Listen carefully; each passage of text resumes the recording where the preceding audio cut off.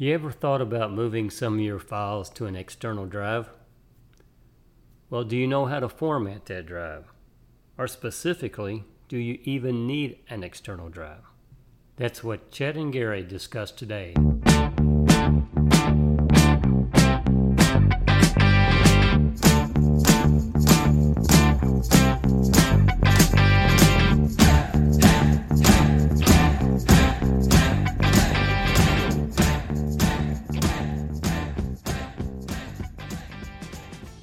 Good morning, Chet, and how are you today? I'm doing great, Gary. How about yourself? I'm doing fantastic. Well, what have you dreamed up for us to talk about this week? Well, we've talked an awful lot about iPhones and iPads and things like that, and we haven't talked a lot about the Mac, iMacs and MacBooks and those kind of things. And there's some information that's come up recently with some pretty good recommendations on what to do if you want to use external drives.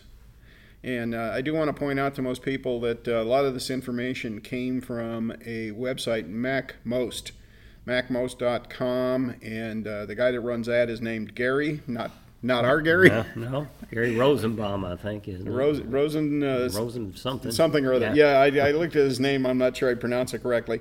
Anyway, he does some really good videos on YouTube, so people who are interested in information on Apple products may want to take a look at his YouTube channel just to get some information. But he had a couple of really interesting programs going on, and they were talking about the problem of people who want to use an external drive for any number of reasons. One of them is, and we've seen a lot of people, by the way, in our club here that come into the help labs that are talking about using external drives to move photographs. Mm-hmm. They've got a Windows machine, or they've got another system that has photographs on it, and they want to move photographs. They want to back up their photographs, or they want to put a lot of documents on them.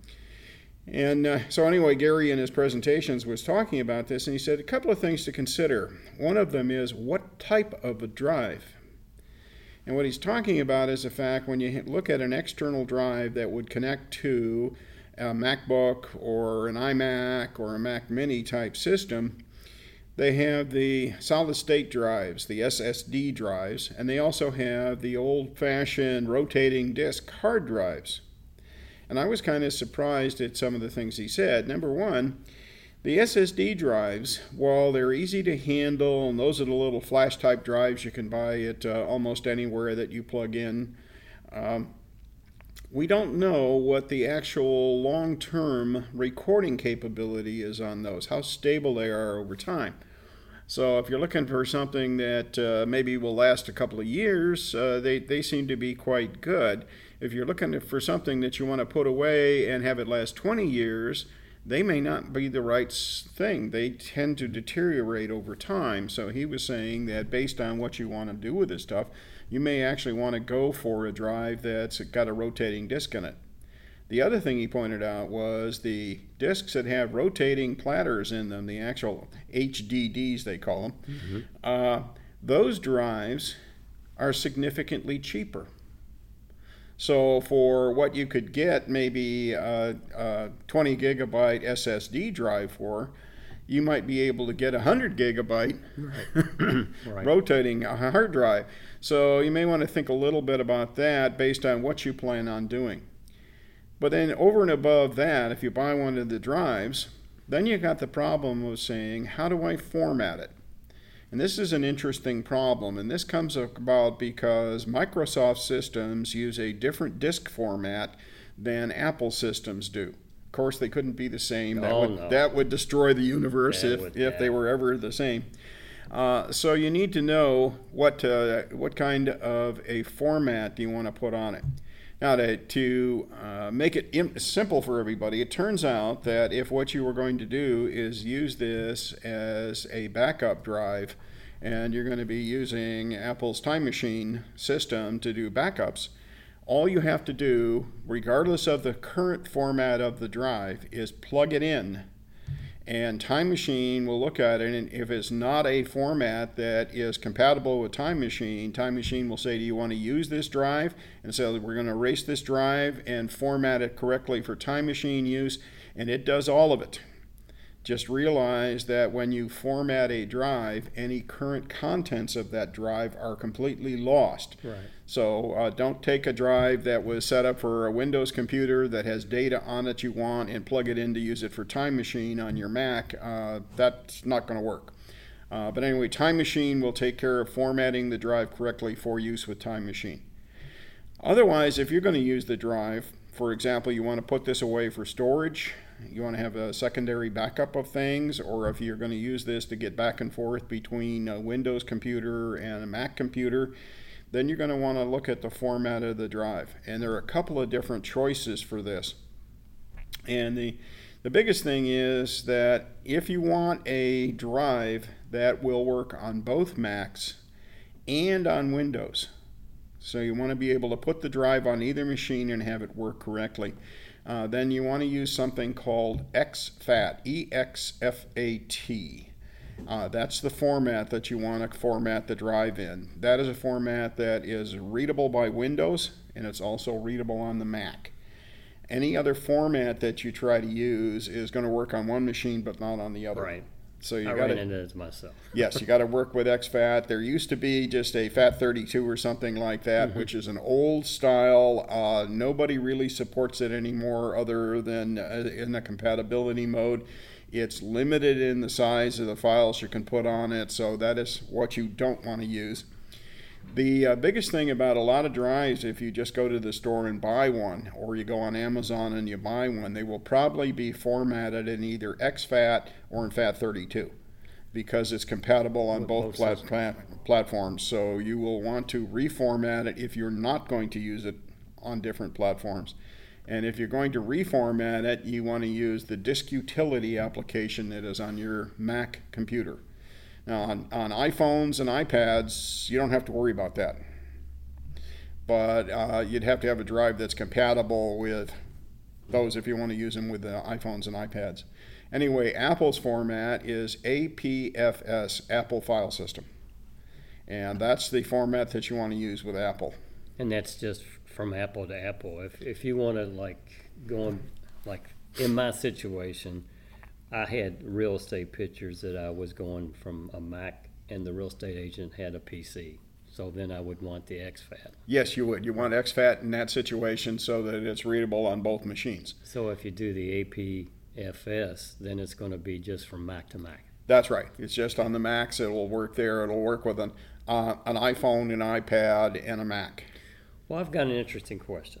So now that we know how to format the disk, is it really even a value to you with iCloud and everything backed up in the cloud now? What's your thoughts on that? That's a really fascinating question. And it depends on what you're trying to do. And this is why you really have to think it through. And one of the things that I think is a bigger problem for people is that if they grew up in an environment where they had access to a Windows machine in the office and they had something else at home, and they got used to having to put things on a hard drive and move them back and forth because we didn't have really good networks and cloud storage and everything else, that was the way of doing it. Now today, about the only reason that you'd want to put something on a hard drive is to back it up and put away a copy for safekeeping. And I know there's lots of discussions about saying that photographs are not replaceable, that if you lose your photograph, there's no way to recreate them. And so a lot of people are saying that photographs there ought to be at least 3 copies of them. One on your device, one in cloud storage, and one in a backup someplace, just in case. Just in case. Just in case. So backing things up and putting a permanent copy away is one of the reasons why you'd want to use a hard drive. Time machine backup is on an Apple system is the thing you want to do with a Mac type machine, just for your own protection. As far as moving them from device to device, it is actually easier to move them device to device using cloud services. And Apple, with its iCloud service, automatically synchronizes any Apple device you have. A MacBook, an iMac, an iPhone, an iPad, a watch, all of those things get synchronized automatically through iCloud. If you're dealing with a Windows computer and you have information on the Windows computer, for example, photographs that you want to add to the photographs in your photo library on your Mac, or if you want to take photos out of your photo library on your Mac and put them on your Windows machine, there actually is an iCloud for Windows that you can install from the Apple website. Just do a search online for iCloud for Windows and install this. Or you can just go into a web browser on the Windows machine, go to iCloud.com, and put in your Apple ID and your Apple ID password, and you have access to all of the information that is in your iCloud account. You can read it and change it from a Windows machine. So you don't actually need to put things on a disk, Right. just to move them between machines.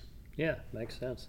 I mean, I have 2 terabytes of iCloud storage, so I don't really, I just don't really see a need for an external drive. So I just was wondering what your thoughts of, the general membership. I would say that the easiest thing for people and the least complicated of all of them is to use the cloud services. In other words, if you're going between Windows and Apple, you can log in, like I said, to iCloud.com, or you can install the iCloud for Windows software, and that does require your Apple ID and your Apple ID password to gain access. But your contacts are available, any documents that you create in Pages or Numbers are available. All of that kind of stuff is there. Your photographs are all available. So you can get to all of that kind of information and actually access it through the web browser on a Windows machine. And I think that's pretty fantastic, actually. That is great. So if you find yourself in that spot. The other side of this thing, though, is that it's kind of important, and that leads to one other thing, and that is the fact that the Apple environment is an environment. And one of the things that you don't see on other platforms is the idea that a Apple device, an iPhone, an iPad, even a MacBook or an iMac, are not standalone devices. And I ran into this situation with somebody that said, oh, I had someone drop off an old iMac. Is it something I can still use? The thing is that it's not a standalone device. It's part of a family of devices that are associated with your Apple ID. And if you do not release that device from your Apple ID correctly, you can't give it to someone else and they cannot use it. They have to have your Apple ID and password. So one of the things we have to think about on the Apple side is if we're going to do this, if we're going to start sharing things or giving machines to other people, we need to make sure that we correctly remove that from our Apple ID. And so that machine becomes one that can be used again. And there's one other thing that came up in a lot of these discussions too, is the fact that if you're going to share information, sometimes you can do that by including it in an email or in some of the other type things like this. But very often it requires, especially if you're going to be working with a commercial site someplace. For example, you were talking about taking your photographs and giving them to the real estate agent. It may be possible for you to actually upload those to a site. Mm-hmm. Well, that requires that you have an account on the site that includes an email address, and it also includes a password and other security parameters and so forth. Well, one of the things you get if you are paying for any kind of storage upgrade in iCloud, so even if you're paying the 99 cents a month to get 50 gigabytes of storage, you have what's known as an iCloud Plus account. When you have an iCloud Plus account, Apple will issue you an alias for your email. What an alias is it's a different email address than your email address, and Apple automatically forwards anything sent to that address to you.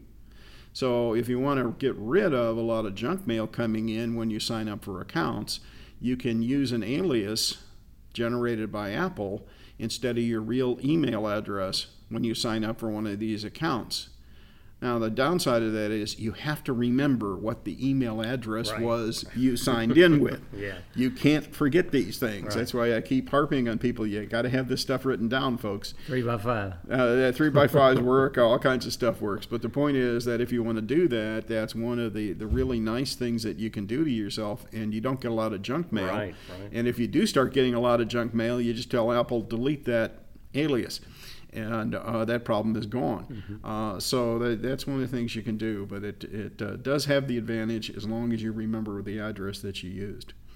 So there's a lot of stuff along those lines. The biggest thing is, though, that if you're going to use a hard drive and actually try to move things around with a hard drive, that's something that you can do, but you just have to make sure that you get everything formatted and set up the right way. Right. And just take a look and see if it's really needed. If it's really needed, yeah. And I think that in most cases you'll find you can use the cloud services and the online services and just move things back and forth.